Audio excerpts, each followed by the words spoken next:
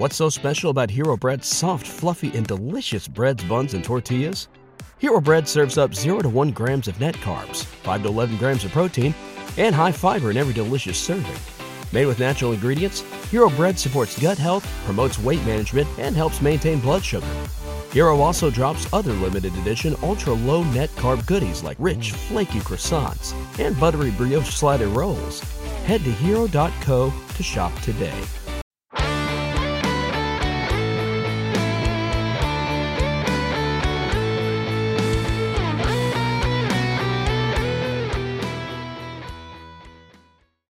Welcome to today's edition of the Baseball America College Podcast. I'm Teddy Cahill. Joining me, as always, is my colleague Joe Healy, and we are here to preview Week 7 of college baseball. We are fast approaching the midpoint of the season. That'll happen, within the next week. It's a 15-week regular season, so there's no true midpoint in terms of weekends. But we're just about there, and we've got a loaded weekend this week. We've got Tennessee and Vanderbilt in a huge rivalry showdown. You've got ranked matchups in the ACC and the Pac-12. You got some other great rivalry series around the country. So we've got a lot to get to today on the Baseball America College Podcast. So we're excited to do that.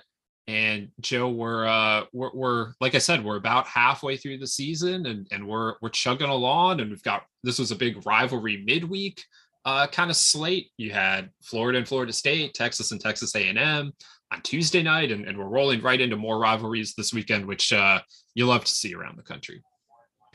Yeah, no doubt. It was a pretty good midweek. Some of these midweek weeks just kind of roll by, and it feels like not a ton happened. But this was a midweek that kind of drew me in a little bit and watched some stuff and paid attention to some stuff. And I am generally, I think we both understand the place of midweek games in the grand scheme of things. I tend to be a little more pro midweek games than you are, but I'll admit to really snapping to attention on midweek games come May. And I've said this before on the podcast, but once you get into May, you really can kind of understand the value of midweek games on a week-to-week basis, right? If you've got two potential at-large teams facing off, or if you've got a situation where, hey, this mid-major program is toying with being an at-large team and they actually have a shot at an SEC team this week, like that could be helpful. So that stuff kind of becomes more clear.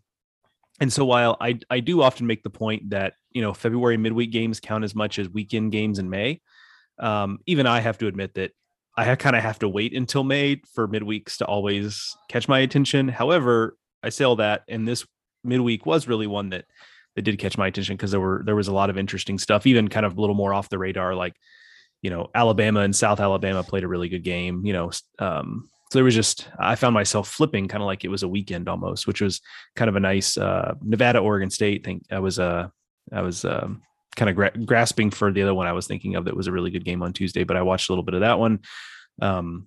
So that was kind of a neat little feature that's not always the case on Tuesday. So it felt like a nice entree into kind of, for lack of a better way of putting it, as you mentioned up top, there's really no real midpoint, but we are approaching it here. And that felt like a nice entree into, okay, let's kind of get serious about this season.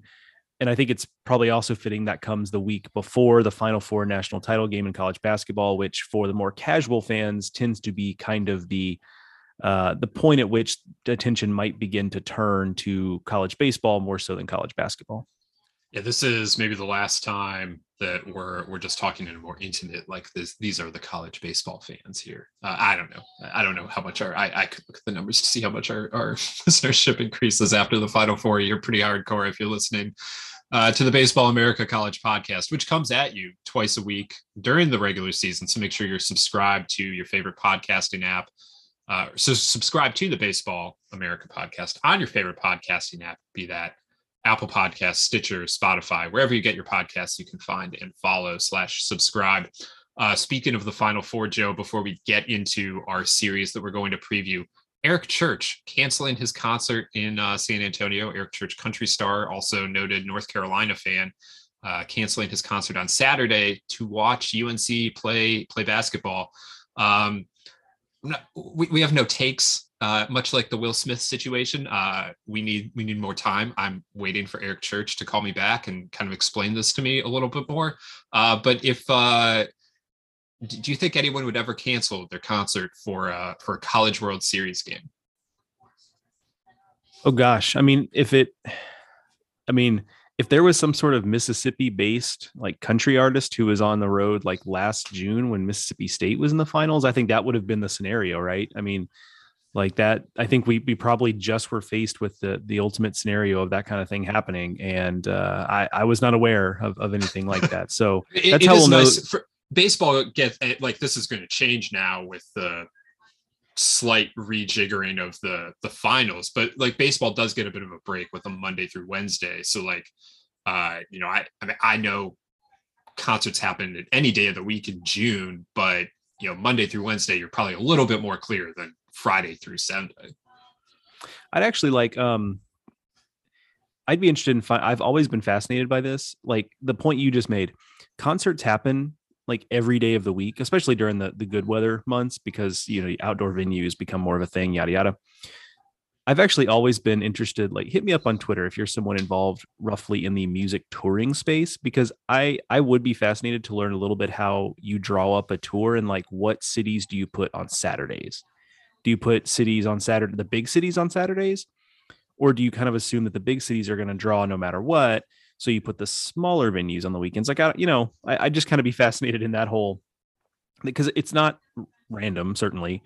And I have to imagine there's like a lot of data that goes into deciding what days to do, you know, to be where. And of course, logistics traveling wise is part of it. But anyway, so that's probably like a Hail Mary there. But if you are involved in like the music touring space, hit me up, because I have a number of questions that I've always wondered. And Teddy really just gave me an opportunity to jump out there and make it an ask for someone to give me information on that. Because that's something that's been rattling around my brain for years now. I think it happened probably when I went to a concert on a Wednesday or something and was like, this is interesting. Like, I've never really thought about it this way. But like ideally concerts would just be on the weekends, but you can't really do that if you're doing like a big time tour.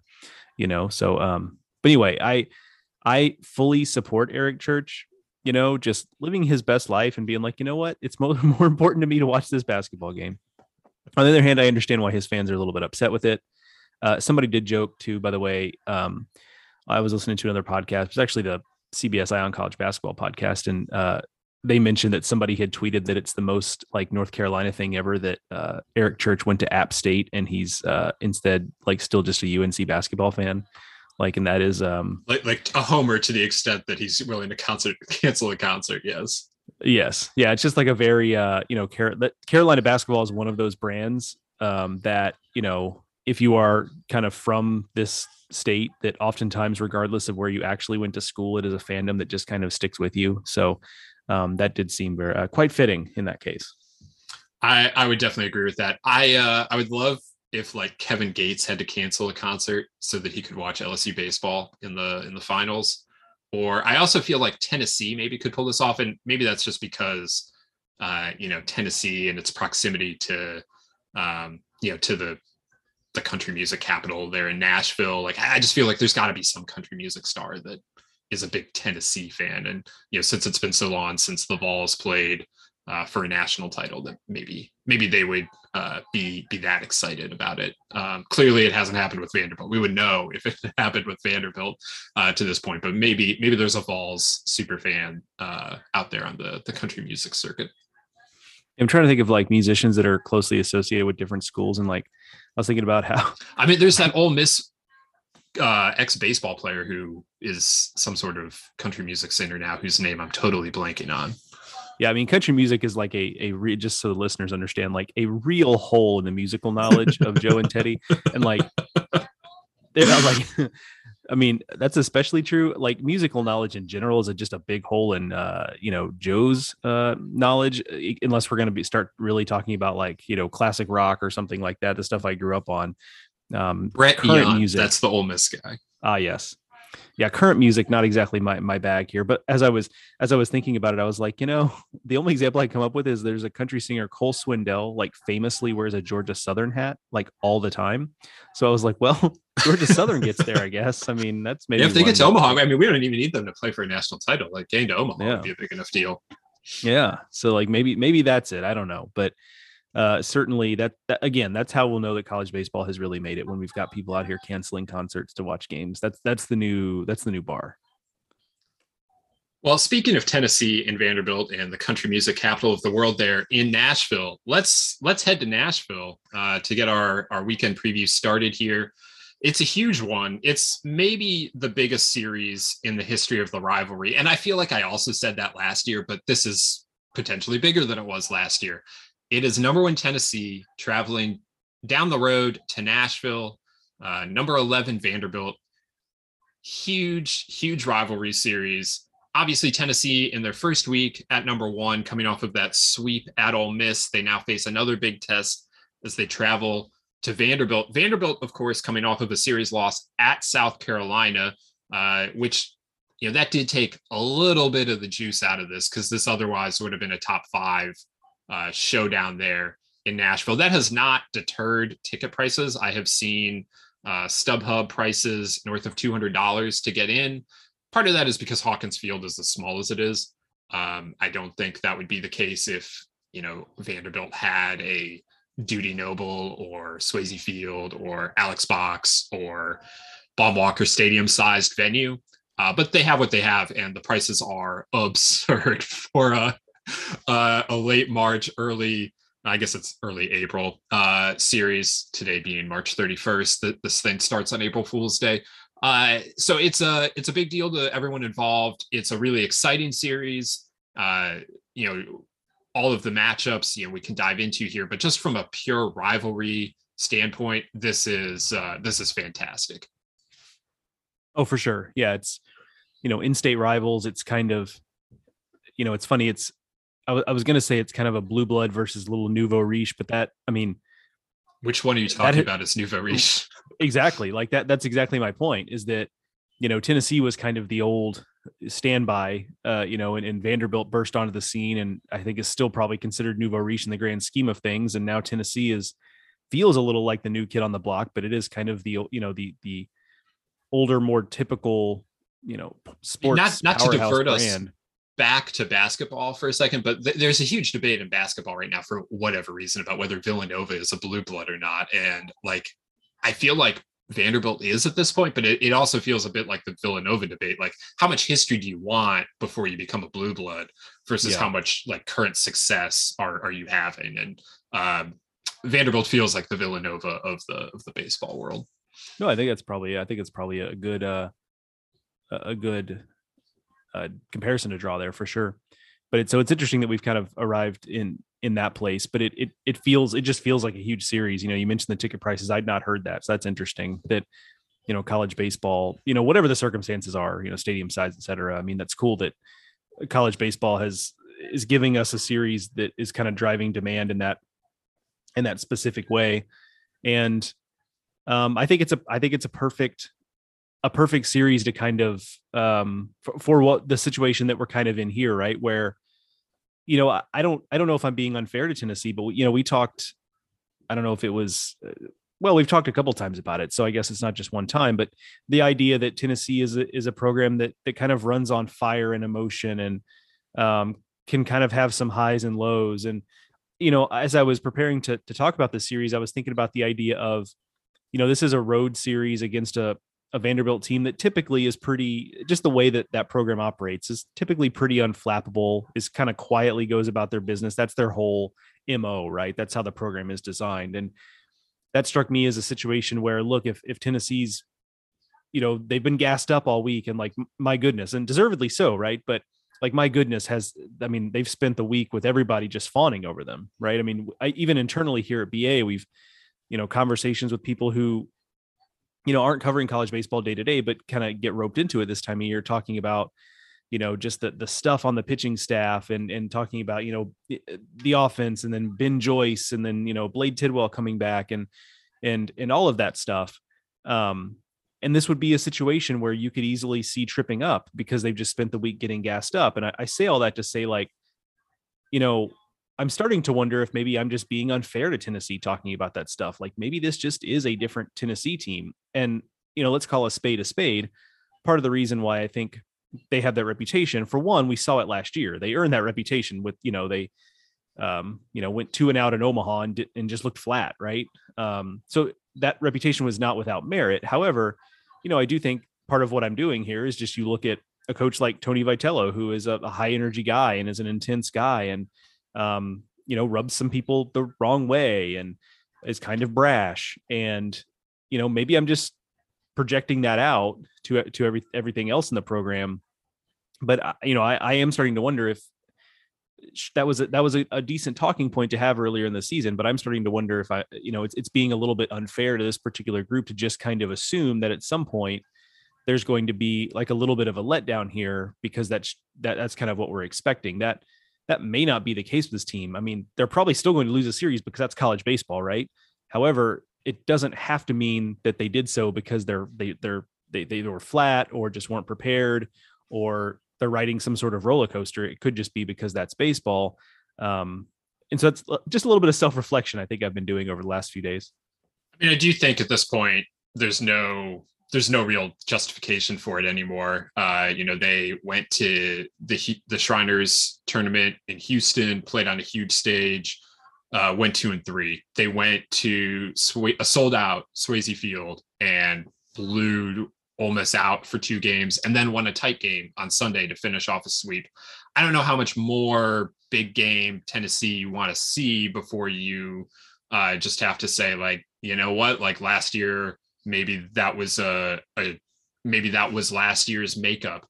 There's been so much turnover there. Maybe this year's team, having gone through what they went through last year, having played on the stage in Omaha, having played on a crazy super regional stage at home in Knoxville, having gone through all of that, maybe this group of players is, just in a different spot.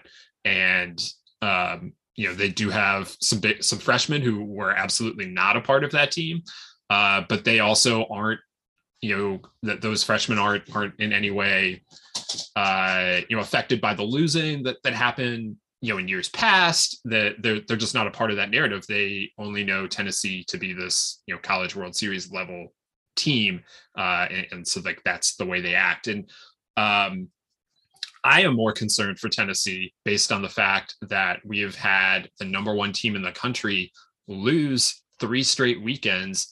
And they, in those teams in the last 3 weeks, have accumulated, I think it's just 2 wins. Texas went, or 3 wins. Texas went and won a midweek game, and then they won 1 game at South Carolina. Notre Dame, I guess it was, they all won the midweek game. Notre Dame won midweek and then got swept. So, but the point is that on the weekends for the last 3 weeks, the number 1 team in the country is just 1-8. And now Tennessee faces another really tough series as they head down the road to Vanderbilt. So either we're going to get a number 1 team repeat for the first time in nearly a month, or we're going to have another new number 1 team come Monday. We talked a little about with Vanderbilt. One of the things about them this year is you and I, after they lost a series this past weekend, we kind of just shrugged our shoulders and said, like, I don't know. It doesn't seem like anything's really wrong here. And yet, they've lost a couple series, and it's one of those things that you can say this sentence, you can say this sentence 2 different ways, and it can kind of have 2 different meanings despite it being literally the same words. You can say, well, they've played 2 really difficult, 2 difficult series, and they lost both of them, and that you can shrug that off as like, stuff happens, right? You can also say it with the inflection, like, well, they've had 2 tough series and they've lost both of them, and that's just a different inflection with the same exact words that gives it another meaning, which is to say that, we're still kind of waiting to see exactly who this Vanderbilt team is, because the numbers look good. Like there's really nothing you can point to that has gone wrong per se. And yet again, they're 2 toughest series they've lost, and they were both pretty close series losses.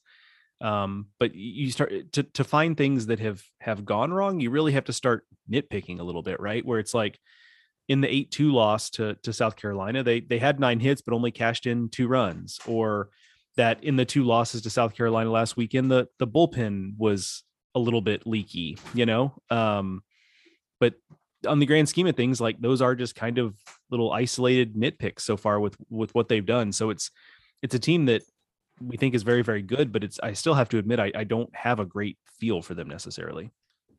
As we record here on Thursday morning, we have not seen Vanderbilt's announced starters for the weekend. That's going to be very interesting. I assume that you're not going to see a change in the first two spots of McIlvain and Holton. Holton was bad for the first time last weekend against South Carolina. Tim Corbin suggested after that series that maybe Holton had been tipping pitches. We'll see if that was true, if he's able to make that correction, or if Tennessee is going to see the same thing South Carolina saw, which would be very bad news for Holton and for Vanderbilt. But what they do with that third spot is going to be interesting. Patrick Riley came in and was outstanding in a long relief effort for Holton. He has been to this point been more of a second half of a piggyback. He's thrown just as many innings as I think any of the Vanderbilt starters basically this season, but they've all been in relief. So what they do with Patrick Riley this weekend is something that's very interesting to me. He's pitching like he should be in the rotation, but obviously Vanderbilt has, plenty of arms and can set up their staff any way they want. So I will be curious to see whatever Riley pitches, it's going to be vital that he pitches well. So it's just a matter of, is that in the rotation? Is that continuing in more of a long relief role? Vanderbilt also quietly has gotten a little bit beat up on the mound. Nick Maldonado hasn't been healthy. So they've been missing him. Christian Little missed last weekend at South Carolina for an off the field issue. Vanderbilt's been, not surprisingly, a little cloudy on when he would return. It sounds, if you listen to what Tim Corbin has said about Christian Little, it sounds a little bit like what he said about Austin Martin a few years ago, when I think it was Martin's sophomore year. He was missing for like a week or two. And, there are certain things you have to do off the field in any program. And I can't remember what Austin Martin did, but it was like he missed class maybe or something like that. So anyway, I don't know if Christian Little will be back yet this weekend. That would be big for Vanderbilt if he is, obviously. So their pitching situation is in a little bit of a state of flux. That's not the state you want to be going into a series against the team that's leading the nation in home runs and has perhaps the most powerful offense, or the best offense, certainly the most powerful offense, but maybe the best offense in the country. So that is one thing absolutely to watch. You mentioned Blade Tidwell, how he made his season debut on Wednesday. He threw one inning out of the bullpen. Tidwell had been out with some shoulder issue. I don't remember that they've ever actually completely said what that issue was, but he had been sidelined for the first 6 weeks by a shoulder issue. He is back. I don't know what you're going to see out of him this weekend. If you do see him, it would probably be for another 1 inning bullpen stint. They have to build him back up.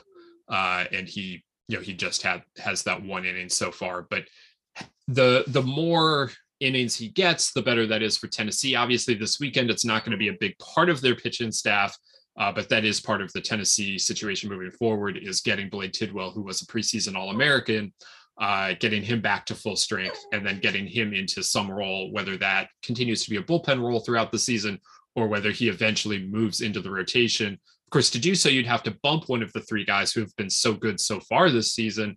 But that's a problem for a few weeks down the road for Frank Anderson and for Tony Vitello. One thing to watch among the pitchers, but the catcher Evan Russell as well, that I thought was going to be a real soft spot for Tennessee is holding base runners. And that's obviously a particularly important challenge when you've got an offense with Vanderbilt led by Enrique Bradfield, who is 16 for 16 in stolen bases this season and is good a natural base stealer as college baseball has. Looking at it in I'm not obviously a Tennessee beat writer, so I'm not keeping up with it day to day, but numbers wise, they've only allowed 27 stolen bases on the year. And I think 5 or 6 of those I think it was more like 6 were in the game against Baylor and Houston. And that's when I kind of had this moment of like, like this could be a real issue for them. So I don't know if it's that teams just aren't, and we know in baseball generally, right? Not just in college baseball, in baseball generally, stolen bases are not, are not what they used to be. There are certain programs in college baseball that steal a ton of bases still, but it is not necessarily a widespread strategy. So maybe there's that at play. Maybe they've done a better job of holding runners with the pitchers, because that was during that Baylor game. That was part of the issue. Chase Dollander was on the mound and he was kind of slow to the mound, and they were taking advantage. Is it that Evan Russell has gotten better? It could be all of those things, but certainly they're going to have to be on the top of their game if against Vanderbilt in that regard, not just for Bradfield, but they've also got Vanderbilt has some good athletes just in general in that lineup that can make things happen on the bases. So that is something to watch. And if Vanderbilt can really expose Tennessee in that way, it can put a lot of pressure on Tennessee pitchers that have really, cruised is maybe too strong a word, but have really pitched well and have been able to kind of pitch free and easy with the way they've been able to limit base runners so far this season. And Vanderbilt could certainly cause it a unique challenge in that way. I'm going to be interested to see whether this is a more offensive series or a more pitching based series. It could go either way. They both have the lineups that can, really put a hurting on a pitching staff. They both have pretty solid pitching staffs themselves. Obviously, to this point, Tennessee's has been better, but we know that Vanderbilt has the ability to really pitch. So this is a fascinating series to me. At this point, I don't think you can expect anything, any sort of hiccup coming from Tennessee, but at some point they will lose a series. And, this is 2 tough road series in a row.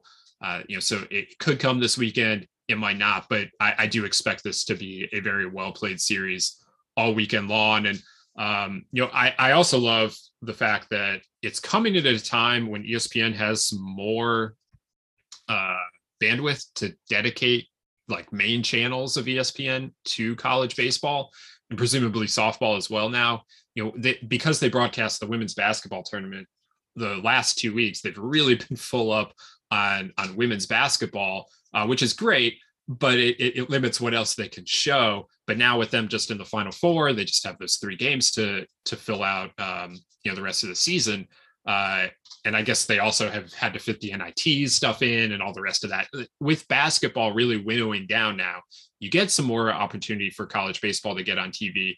And so the first game of this series on Friday night, you can watch on ESPN2, and the second game is on SEC Network. So it's not a streaming situation this weekend if you're trying to watch this series, which I always appreciate. Yeah, and we, it can't be overstated how important it is for college baseball to be on actual TV, because for folks like you and I think for a lot of our readers and listeners, there really isn't a lot of difference in whether something is on SEC Network Plus or SEC Network, or I think a better example is on ESPN2 versus being on SEC Network Plus or what have you. For you and I, not a lot of difference, because we're watching it on a streaming app regardless. We navigate our apps pretty quickly, but I think about people, like my dad, and he's pretty tech savvy for someone who's approaching 70 years old. So it's not a him problem. It's just a generational thing where he's a lot more likely to stumble upon a college baseball game when he just turns his TV on to his cable package and scrolls to ESPN, whatever. So he's more likely to see that, stumble upon it, stick with it, than he is to mess around with some sort of streaming app, which he's aware of and knows how to use generally, but he's not going to be spending a lot of time on it on a random Friday or Saturday. So, I mean, that's a huge difference for college baseball in terms of exposure. It sounds like a small thing for folks who are really tech savvy and understand the streaming space, but for people who aren't quite there yet, it's just such a big difference. I also just think about it as when you open up your ESPN app on your Roku or whatever, they put whatever is on ESPN or ESPN2 first. That's the first thing you see when you start scrolling. So, if you're there to watch a specific thing, you're always going to go look for it, and that's fine. But if you're just like I'm bored, what do I have on ESPN? Like, you open it up and whatever's on ESPN and ESPN2 is those are the first things, or SEC Network or ACC Network. The point, like, their over-the-air channels are what they're highlighting in that top bar. And so if you turn it on this weekend, you're going to see more college baseball there than you otherwise would. And yeah, I that's a huge thing. And there are numbers that support like just being on, major, being on ESPN is more important than being on ESPN2, and being on ESPN2 is better than being on ACC or SEC network, and being on those is better than being on streaming, all the rest of that. But so I'm happy we have reached the point of the season where when I'm entering in where to watch things in the weekly preview, I can put in ESPN and ESPN2 and a few less pluses. That's always a plus for me, if you will. Heyo. We're driven by the search for better. But when it comes to hiring, the best way to search for a candidate isn't to search at all. Don't search, match with Indeed. If you need to hire, you need Indeed. Indeed is your matching and hiring platform with over 350 million global monthly visitors, according to Indeed data, and a matching engine that helps you find quality candidates fast. Ditch the busy work. Use Indeed for scheduling, screening, and messaging so you can connect with candidates faster. And Indeed doesn't just help you hire faster. 93% of employers agree Indeed delivers the highest quality matches compared to other job sites, according to a recent Indeed survey. What I love about using Indeed is how it does a lot of that organizational work for me. I can sort through candidates. I can respond to them. I can schedule interviews all through Indeed. Leveraging over 140 million qualifications and preferences every day, Indeed's matching engine is constantly learning from your preferences. So the more you use Indeed, the better it gets. Join more than 3.5 million businesses, including Baseball America, that use Indeed to hire great talent fast. And listeners of the show will get a $75 sponsored job credit to get your jobs more visibility at Indeed.com/BaseballAmerica. Just go to Indeed.com/BaseballAmerica right now and support our show by saying that you heard about Indeed on this podcast. That's Indeed.com/BaseballAmerica. Terms and conditions apply. Need to hire? You need Indeed.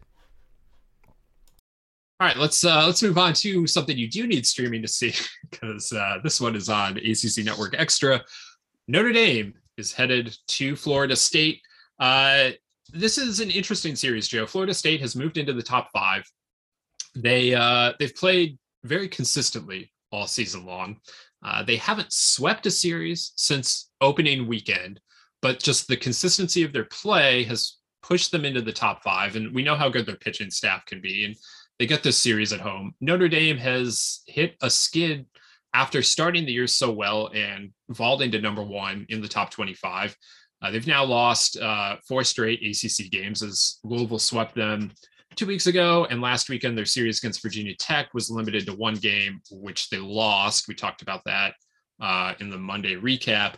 The circumstances in which that happened, and the rest of the weekend was lost to poor weather in the Midwest. They now have the unenviable task of heading down to Tallahassee and facing this Florida State pitching staff.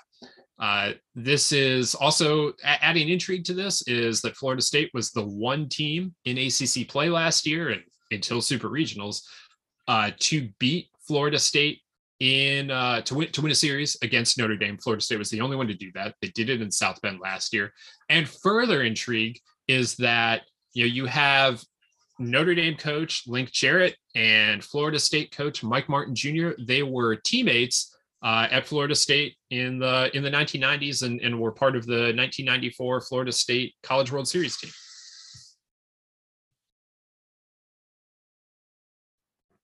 That was me struggling with the mute button, just for everyone who was wondering what that little gap there was. No, that's interesting. I actually didn't. I guess if I'd have thought about it, I might have come to that little nugget about the opposing head coaches there, but had not come to that conclusion. I got asked about. I was on the phone with somebody last weekend, and they were asking just about generally about the ACC and my take on it. And Notre Dame came up, and I said, I honestly don't know what to tell you about Notre Dame. Like, just from a little literal standpoint, like, we haven't seen much of them, right? I mean, they were supposed to have played 9 ACC games right now, and they played 6. I mean, they all kinds of partial series. What we have seen from them is not been particularly inspiring. They've already struggled more this season. They really did all of last season. So I don't know. They're a little bit Vanderbilt-ish in that it's hard to know exactly what the issues are here. Although I feel a little more confident with theirs that in their ACC games, at least, the bullpen has not been particularly good. They've still gotten some decent starting pitching, especially from John Michael Bertrand, but the bullpen just hasn't been dependable for them in a way that it was last year when they were really just piggybacking a bunch of guys and using 6 guys. And they've got more depth this year, but so far that depth has kind of let them down in some spots. And so that feels like a key difference there. But otherwise, again, it's, you look at the numbers and it's hard to pinpoint exactly what the issues have been here. And while I'll stop short of saying that, there was some sort of magic that Notre Dame had last year that has been lost this year, I don't think it's quite that much, but I do think it does go to show that there is something to a team just kind of finding its stride as a group, which I think they clearly did last season. And year over year, even if you bring back that same team, it's not the same season. You have to kind of treat it as a whole new entity, a whole new, living organism a team is. And so I do think there is a little bit of something to that. Florida State obviously presents such a difficult challenge on the mound. And we've talked a lot about Parker Messick and Bryce Hubbard, and understandably so, but they've really got 3 Friday guys when you talk about those two plus Ross Dunn, whose stuff is real and whose numbers are right there in line with those other 2 guys. All 3 of them have, way more than a strikeout per inning. I mean, the strikeout per 9 for Florida State's pitching staff is just unreal at this point. They all have opponent batting averages under 200. Like the ERAs are all very good. Like it's just a 1-2-3, just as good as anybody out there. And that's going to be a particular challenge for a Notre Dame lineup that is good and deep and gives opposing pitching staffs a lot of different looks. But to me, that's where it starts. This series, I think, is on the arms of Florida State, because if those 3 guys pitch the top of their ability, like I'm just not sure there's any sort of lineup that can do enough to win a series against those guys, because one of them can have an off day and you still got to beat at least one other pitcher in order to win a series against Florida State. So to me, it's on those arms. If they pitch as well as they can, it's just going to be so difficult to win a series. Yeah, I don't think Notre Dame is the team to take on or to take down Florida State. I think that they're definitely going to lose series, probably multiple series this year. The fact that they haven't swept anything since opening weekend to me is a little disconcerting, because when you look towards the postseason, like you're going to play really high end teams, and you can't all be about your starting pitching. And you gotta find other elements. And Florida State has time to grow into those other elements. They have time to develop more offensive depth, and they have time to find the right pieces in the bullpen and all the rest of that. But the fact that they haven't swept a series, it's a little disconcerting to me. But I don't know that Notre Dame, with its offense going to Tallahassee, is going to be the team to get it done. Now, Notre Dame is very comfortable playing on the road. They've done so pretty much all season. I think they've played 3 home games this year, so they're not going to be fazed by going down to Tallahassee, and that is a significant thing. But when you look at the way both of these teams are set up, I think they're set up a little bit too similarly right now for Notre Dame to feel like that they or for me to feel like Notre Dame is the team that's going to go and knock off the Noles. And the Florida State is a really, really solid all the way around. But they really could use a little bit more offense, because too often I feel like they have found themselves in tight games. It's happened literally every weekend since James Madison on opening weekend, and they've played good competition, but they got to find another way to separate themselves, I feel like. Yeah, and it's funny, because I think you're right. And also, like any good improv partner, yes, and I do think they have been buoyed a little bit by the fact that they have had some guys who, you and I weren't necessarily talking a lot about in the preseason, who have really stepped up. I'm talking about guys like Jaime Ferrer and James Tibbs, right, in the lineup. Who wasn't talking about Jaime Ferrer? he was the only name on anybody's lips. Those 2 guys have been really good. So you add those 2 guys to, a Reese Albert, who a little bit of a resurgent year for a guy who, has had an up and down career at FSU. And, they're still kind of, I think Alex Terrell at this point kind of is what he is, right? I mean, he's hitting, I think 264 with, 5 home runs or something. That's just 7 home runs. That's just kind of who he is. And that's a productive guy. You can't have a team full of those guys, but it's not carrier offense kind of guy, but it's a guy you want in your lineup. Yes. Yeah. And that was like at Miami, that was kind of an issue, as it felt like they had like several of those guys in their lineup. But as a complementary piece, that's a nice piece to have. Feels like they're still waiting a little on Brett Roberts to come around. Logan Lacey has been very good. I wouldn't say he's been anything better than that necessarily, but I think there is a little more ceiling here to hit. Because you're right, it does feel a little light generally. And I look at it though and kind of think, I think they've actually taken some steps forward. Whether or not it's going to be enough, I think is a different question. But I have been inspired by some of the steps forward taken by some of those guys, because I was very concerned about this offense being extra light coming into the season. And while it might still be a little bit light, it does feel like they've made some strides that have made the group a little more competitive. All right, so that's a top 15 matchup in Tallahassee. Let's head to the West Coast for another top 25 matchup. We've got 3 top 25 matchups this weekend. This is the last one. It is Stanford and Oregon State. Stanford heading up to Corvallis. Stanford is hanging on by a thread in the top 25. And this, in some ways, feels like their last chance to prove that they are a top 25 caliber team, that they're a team that can challenge in the Pac-12. They've already lost a couple Pac-12 series. If they, against Oregon and at Arizona, it was very front-loaded schedule. The fact that they've had to play Oregon, Arizona, and Oregon State all within the first month of Pac-12 play. That suggests easier series are ahead, but this is maybe their last chance to be a true Pac-12 contender. We'll see what UCLA can be and USC and whoever else in that conference. But these are the teams that are supposed to be the best teams. To this point, Stanford has not risen to that challenge. They are 1-5 against Oregon and Arizona. Now they face a really tough test in Corvallis. And Oregon State continues to roll right along. They aren't housing teams the way that they were early in the year. They've played more tight games. They played 2 really interesting games against Nevada midweek. They came away with 2 wins, but both of them were closer than maybe you would have expected those to be.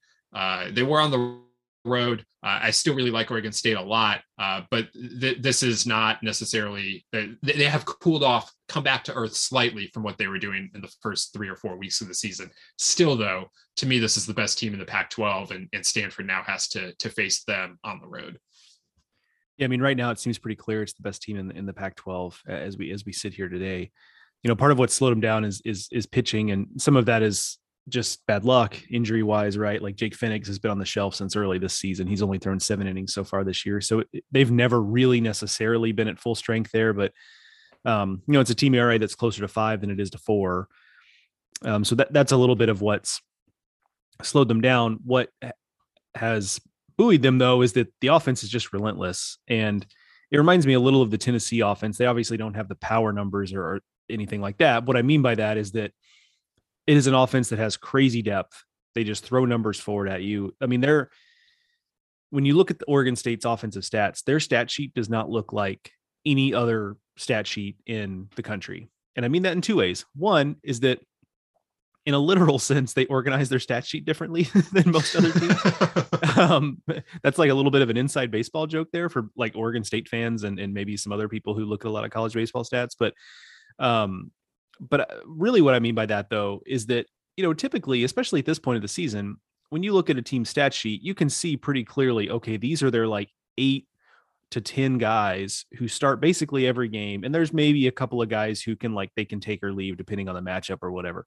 Like Oregon State has guys with, I should have done the counting before I opened up the stat sheet, or before I started talking about it. But their lineup can be any number of things on any given day.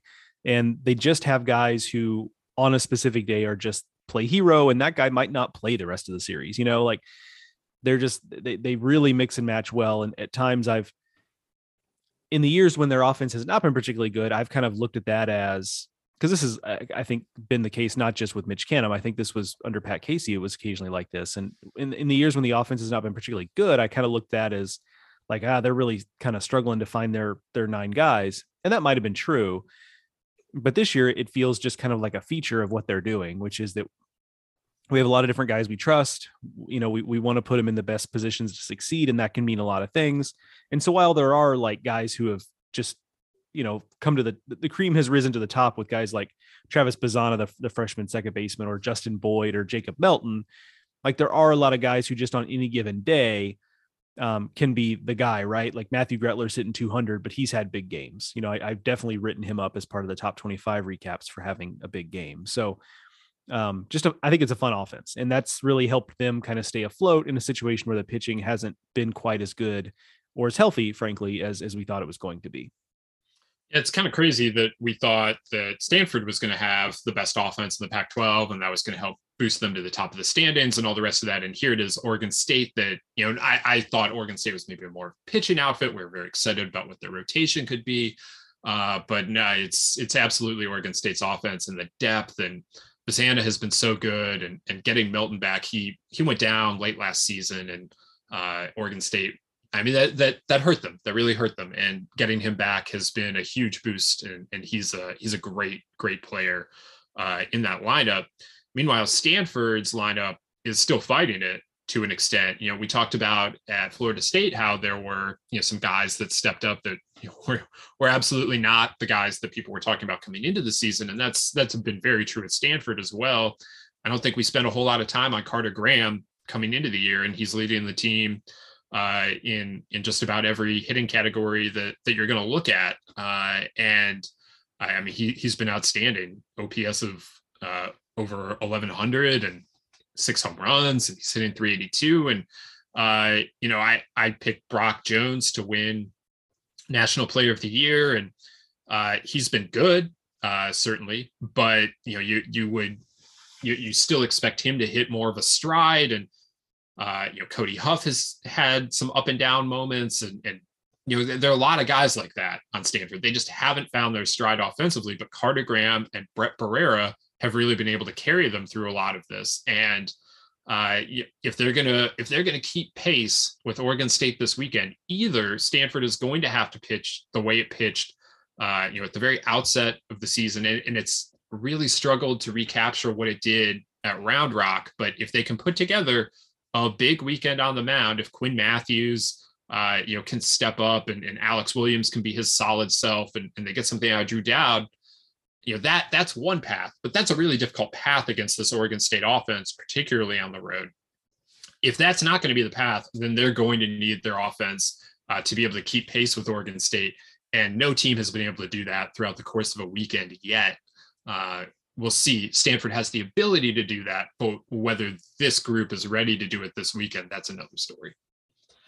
It feels with Stanford like it's a little bit of a death by 1,000 cuts situation in terms of what has put them in this position where they've underwhelmed so far this season. It's no one thing necessarily. It's like a lot of little things where slow start for Brock Jones, although it should be said, he's drawing walks. So he's clearly, getting worked around a little bit. And he has 6 stolen bases. He's finding ways to impact the game. I don't want, it's just not the banner player of the year season. It's a good year, and they are definitely working around him, but it just isn't the big year that it could have been, or you hoped it would have been. Yeah.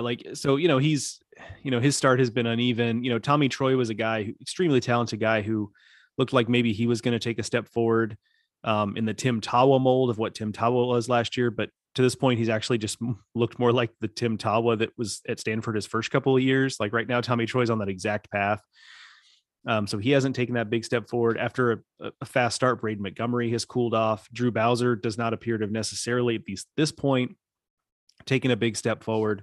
So there's that, offensively. And then on the mound, Quinn Matthews, I think has improved. He looks better. He's missing more bats than he has. But, Alex Williams has just been solid, exactly solid, right? And they found some other arms on the mound. Joey Dixon has been great out of the bullpen. Cody Jensen finally healthy. He's been pitching well.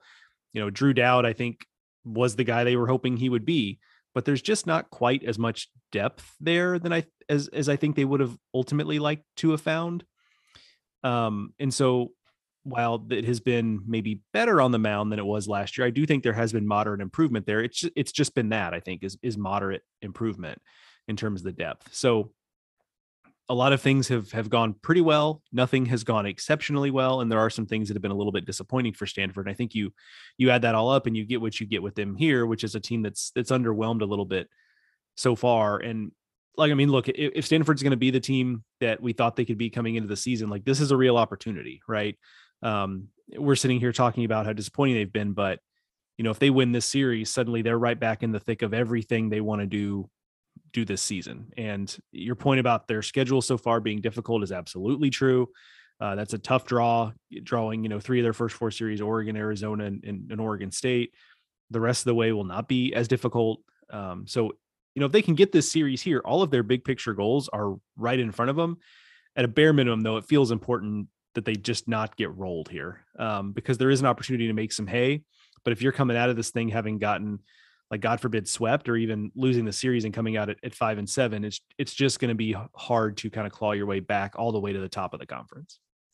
Yeah, this feels like, I hate to say must win for a series that starts on April 1st, but if you're trying to win the Pac-12 title or really contend for the Pac-12 title, contend to host, if you're Stanford, this is must win.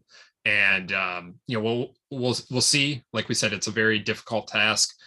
Going up to Corvallis, I don't know what the weather is going to be like, how that's going to affect the way offenses play, but it's nothing is going to come easy this weekend against this Oregon State team. You can be absolutely certain of that. Stanford is going to have to be at the top of its game if it's going to come away with the series win here. All right, Joe, let's head to Arlington, Texas, where we know what the weather is going to be like, because I assume the roof's going to be closed. This is the Red River rivalry. Texas is taking on Oklahoma in Arlington. They moved this series. It was supposed to be in Norman. They moved it to Arlington in part because of the lockout kind of opening the Rangers ballpark this weekend. I don't know if they'll do this moving forward. I think it's a fun deal this year. I hope they put a bunch of fans in there, and maybe they can explore doing this going forward. It's what they do in football. They play that during the Texas State Fair. This is not during a state fair. I don't know if there's any fair happening in Arlington, but hopefully fans come out for this one, because I think it's a really cool deal what they're doing here. And it's an intriguing series. Texas has obviously been a little more up and down than we would have expected. They're coming off of a really tough series loss in Lubbock. Just, we talked about that on Monday, how tough that was, losing 2 walk-offs in extra innings, out hitting Tech, throughout the weekend. They win in a run rule on Sunday. They just weren't able to close out the games on Friday and Saturday. Oklahoma, meanwhile, has kind of quietly built a solid season. I'm not here to say that they're playing amazingly well, but they played a pretty difficult schedule. They've done pretty well against it, and they just are, have ground out some important series wins. They have a series win against Baylor, and that's pretty significant for the Big 12 standings. If you take it as the top 4 teams in the conference sure look to be Texas, Texas Tech, Oklahoma State, and TCU. That battle for 5th probably is going to come with some serious NCAA tournament ramifications. And Oklahoma now has the upper hand on Baylor in that regard. So the Sooners doing some good things coming into a rivalry series. They won on Tuesday night in another rivalry game against Oklahoma State, also on a neutral site. They played that one in Tulsa, and Oklahoma walked off with a win. So they're riding some momentum going into what could be a really fun series there in Arlington. Yeah, just scheduling being what it was for Oklahoma, these will be their 10th, 11th, and 12th games of the season played in a big league ballpark. Most of which played in Arlington. Correct. Yes. I think it's a brilliant little bit of schedule making by these two teams. And I assume, that the Rangers, because I do think there is an opportunity here. Obviously playing it in this specific ballpark might be problematic in upcoming years, just because the Rangers will often want to be playing in this ballpark around this time of year. Lockout kind of created that situation there. So that's not to say it can't be done. You just have to maybe move some things around. Yeah. I mean, this series isn't locked to any As far as I know, it's not locked to any one weekend. So, you should be able to work with the Rangers. If this works this weekend, you should be able to work with them to figure this out. Right. As long as all parties want to make it work, they could figure it out. But that's the key, is all parties have to want to make it work. Also, you mentioned the TV for Vanderbilt and Tennessee. This one also is getting prime billing Saturday on ESPN2 and Sunday on Big ESPN. Friday on Soonersports.com, however. Yeah. Very, very strange weekend. It's going to run the gamut. Yeah. Yeah. Interesting there. But yeah, so you just hope for college baseball's sake, like, please do not be one of those stereotypical Sunday games, Yes. Like, give us a quality. If it's on Big ESPN, like, please give us a quality, well-played game, because like, the worst thing. What happened last week in Lubbock cannot happen this week. That would not be a good thing. Yeah, it's just, and it happens in college baseball. It's nobody's fault. Like, it's the game we love, but for a mass audience, you just hope Sunday's game on Big ESPN is well played. So Oklahoma, to your point, is kind of doing exactly what you need to do if you want to be that team, because there are these teams every year. A team in a major conference that mostly takes care of its business, doesn't necessarily do anything overly inspiring, and finds its way into a regional because it does enough. And I think you're right that the Baylor series win is huge, because that felt like a toss-up series in a literal sense, but also just in terms of that's probably the battle for 4 and 5 in the Big 12 right there. And so having the upper hand, West Virginia might have something to say about that, but that's it. Like, I would say, we're not seeing the Kansas schools jump up. So you got right. West Virginia still if you're Oklahoma, but otherwise you've probably taken care of to your point, that's probably the 4 and 5 spot. And or so 5 and 6 spot. I would not have. Yes. Thank you. Like, I would not have,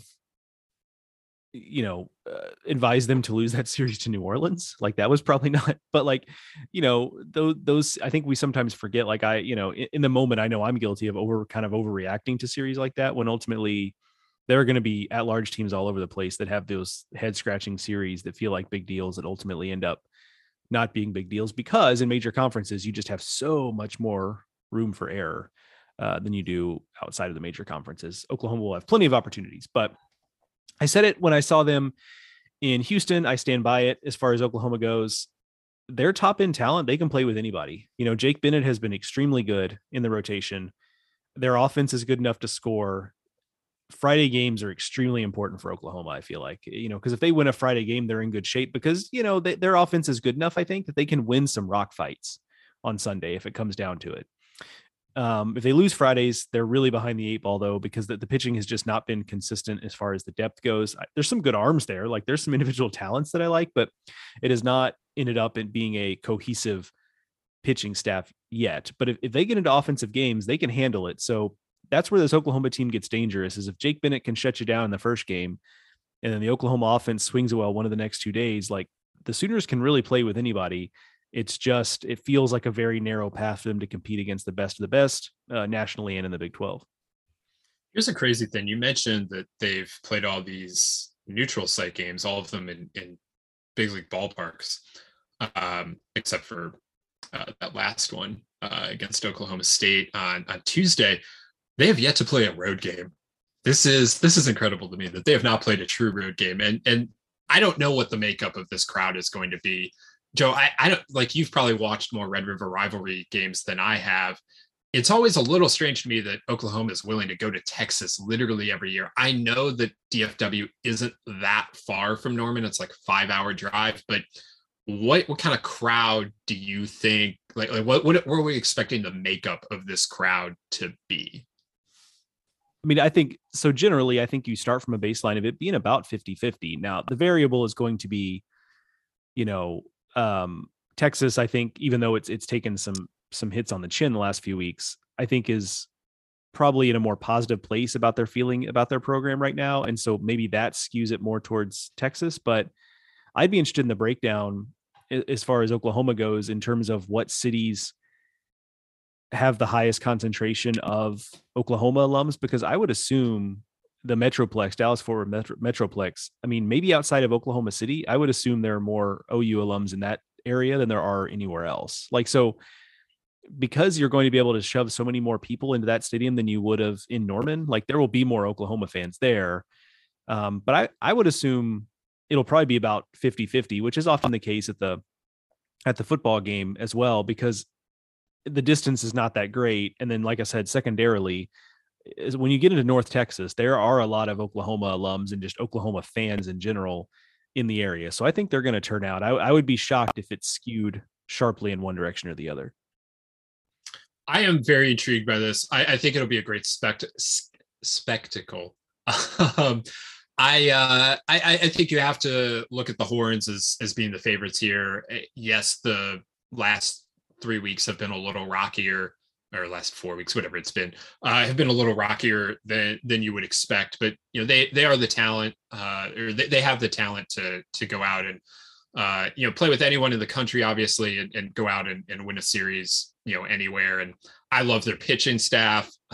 Trey Faltini has come along very nicely this year. They're getting some production from, up and down the lineup. We've talked about what Texas is, and it's just a really solid baseball team overall. So a really good test for Oklahoma, a test to which they haven't had since that Shriners College Classic. They went 0-3 there. 2 of those games didn't go well for Oklahoma at all, but they did take LSU to extra innings and probably feel like they should have won that game. And they did go 2-3 on opening weekend, beating Auburn and Michigan, losing to Arizona. So, I'm intrigued to see what kind of progress Oklahoma has made over the last, 3-4 weeks since we last saw them on a big stage. So I think that's also part of why I'm so intrigued here. Also, this is in the heart of a really big stretch for the Sooners that started on Tuesday. They played Oklahoma State. They have Texas here this weekend. They have Oral Roberts, which has been pretty good here this year again next Tuesday. And then they go to Stillwater. So massive couple weeks here emotionally for the Sooners. And if they can navigate this pretty well, and then things get a little easier for them the back half of the season, or at least for a few weeks until, they do face trips still to TCU and Texas Tech. But a big couple of weeks here for what the Sooners are trying to do. One thing to watch for Texas, just quickly, as a parting shot, because we've talked a lot of Texas in general, so we focused obviously more on Oklahoma here in this preview. But in the Tuesday loss to Texas A&M, granted a windy day in Austin, that played a big role. There were several, Jack Moss in particular had a home run that was just like a routine fly ball that just refused to die and just kept carrying. But Joe Cook from Inside Texas, their On3 affiliate, wrote something the other day about, I think let me get the stat right, I wrote it down here. 9 of the 12 runs driven in for Texas A&M came with 2 strikes. So Texas pitchers kind of struggling to put hitters away. And David Pierce on the broadcast of that game kind of mentioned, he specifically was talking about Jared Southard, but I think he was saying it more generally, was that we've got guys with stuff and they need to pitch like guys with stuff, because what happens is they're not really establishing their fastballs, and then they start pitching with their secondary stuff as a kind of workaround to that. And then suddenly we're not using guys with as much stuff because they're not throwing their best pitches and yada, yada, yada. Like, he's just basically saying, like, we need our guys who have stuff to dominate hitters to start pitching like it. But I think you see a little bit of that with the 2-strike approach that A&M was able to have, where 9 of the 12 runs were scored with 2 strikes. So a little something to watch going into the weekend. That is a very good nugget. Joe does good work if you're looking for more on the Horns. All right, Joe, those are the 4 series I picked out. Let's go a little under the radar around the country this week. What do you got?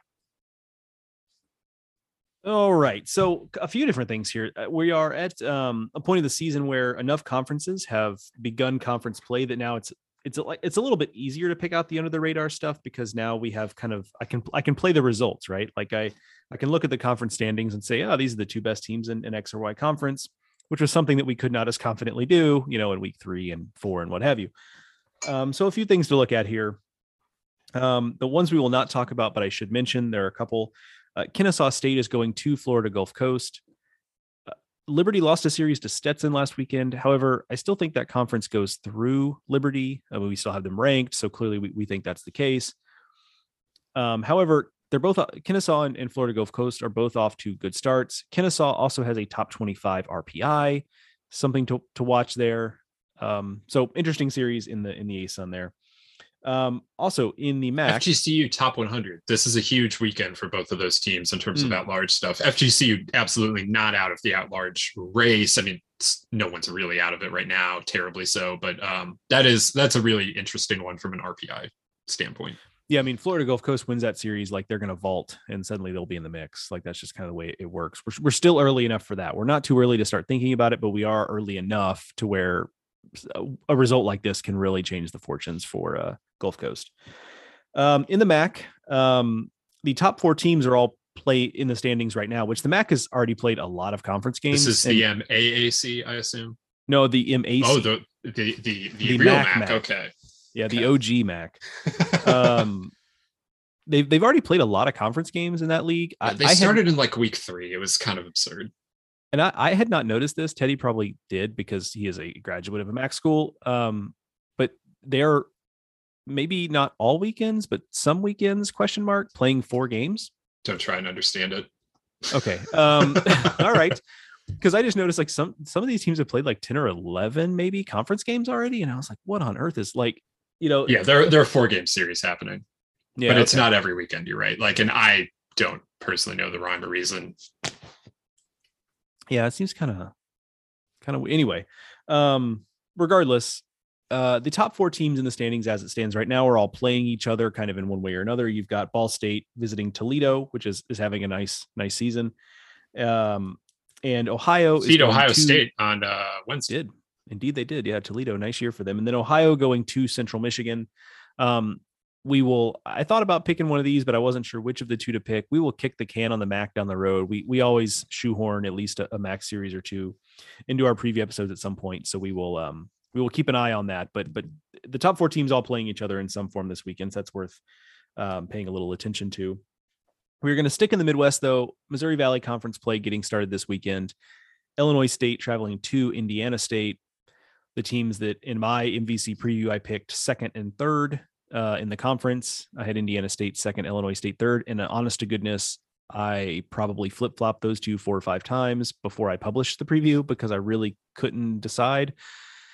If there's going to be a second team in the Missouri Valley Conference, it is probably going to have to be one of these 2 teams. And so Joe and I are both on board with the idea that there will be, because DBU continues to be number 1 in RPI, which, like, if they do what they're supposed to do, they will host. I cannot imagine a 1-bid conference with a host. Like, somebody will rise up, and yes, it will probably be one of these 2 teams.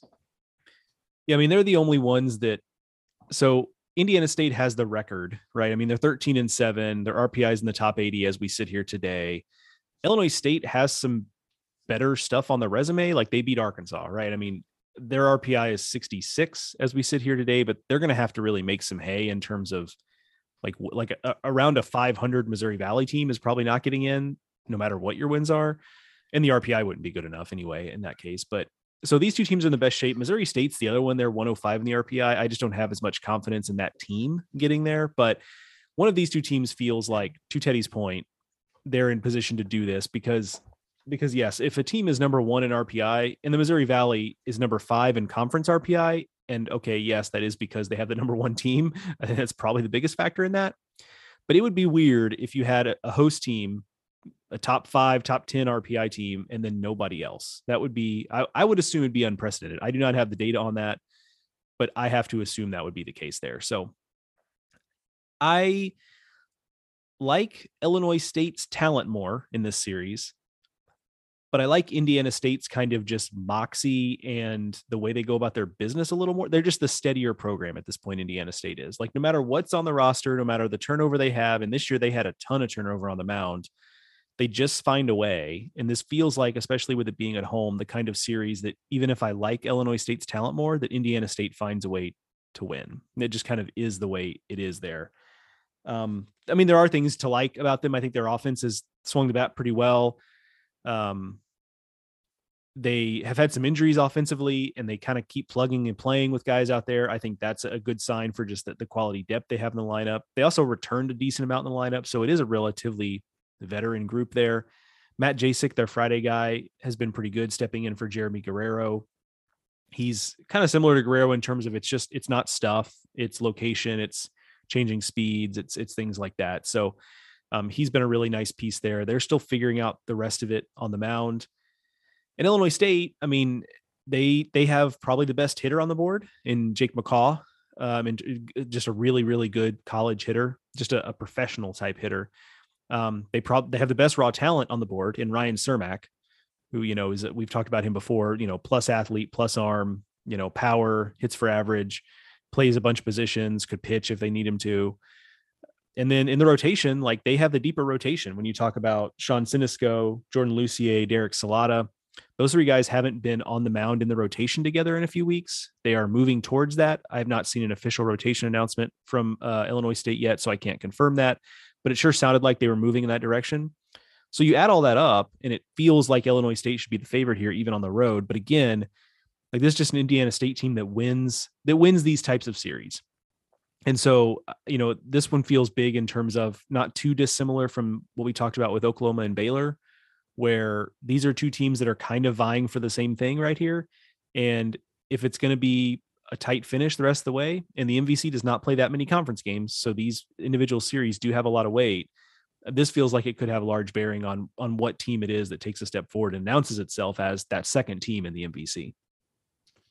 I should note here, also very intriguing, if you're watching MVC stuff this weekend, DBU is not in conference play this weekend. They're playing Wofford. And if you're looking for DBU to take an RPI hit, it's not happening this weekend because Wofford's top 60. It is yet another very intriguing mid-major series that DBU has scheduled.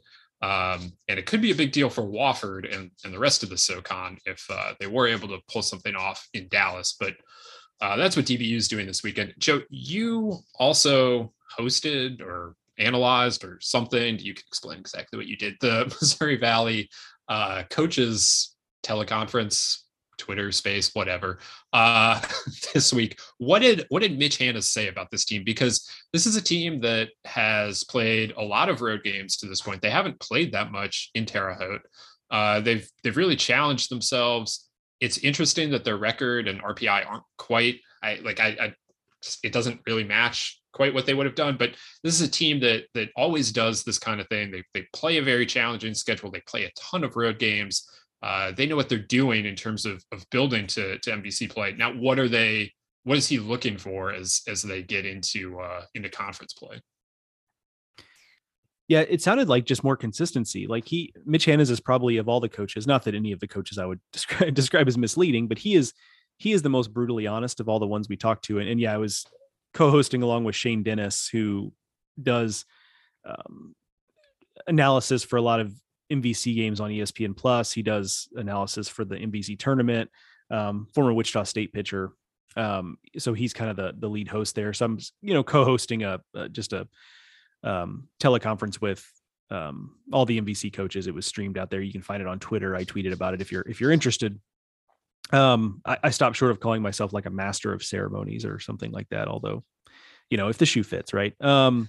Regardless, Mitch Hannahs is, he's probably the most brutally honest of all the coaches. Like he's very honest about where his team is. And he was like, I thought we were trending in a good direction, but we've kind of stubbed our toe a little bit. He's like, I liked where we were to start the season. We beat BYU. We played close with an Ohio State team that was playing well at the time, which is true. At that point, Ohio State, I thought was a team that was really playing pretty well. And I've since been a little more disappointed in how Ohio State has played, but they acquit themselves well when they go to LeClaire. They've 1-run loss to East Carolina. They beat Michigan.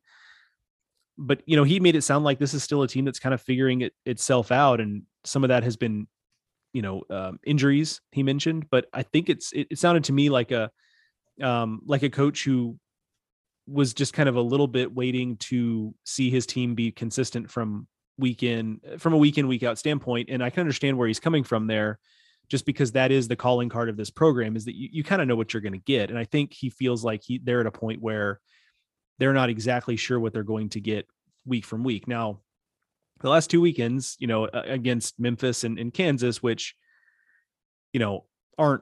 aren't anything close to the best programs in those conferences they play in. They're close to the bottom. They are the top, certainly, but they won 4 out of 5 against those programs that play in better leagues. So they are right now at this moment trending in the right direction. But I think he was a little bit confounded as to why it had not been a little bit easier for his team to this point. Big series this weekend. Yeah, I mean, like I said, the betting on the MVC to get a second bid is the bet to make right now. We're still trying to figure out who that team is going to be besides DBU. And this weekend is going to go a long way to deciding that. So an intriguing one to watch there in Terre Haute. All right. A lot to watch around the country this weekend. Some intriguing rivalries, some top 25 showdowns, a lot of fun here as we move into April and get to the halfway point of the college season. So we'll have it all covered for you over at baseballamerica.com throughout the weekend. You can also follow us on Twitter. I am at Ted Cahill. Joe is at Joe Healy VA. And we will be back here on Monday with another edition of the Baseball America College Podcast to recap it all. We go twice a week during the regular season, remember? So make sure you're subscribed to the Baseball America College Podcast, or the Baseball America Podcast, rather, on your favorite podcasting app, Apple Podcast, Stitcher, Spotify. It's probably the only college baseball podcast where you can hear a dog attacking a cardboard box like several times a season in the background. Millie really enjoys that. So, you aren't getting that anywhere else. You gotta subscribe to the Baseball America Podcast for that one. We'll be back here on Monday. Maybe Millie will have another cardboard box by then. We'll see. Until then, enjoy the baseball this weekend. We'll talk to you next time. For Joe, I'm Teddy. Thanks for listening.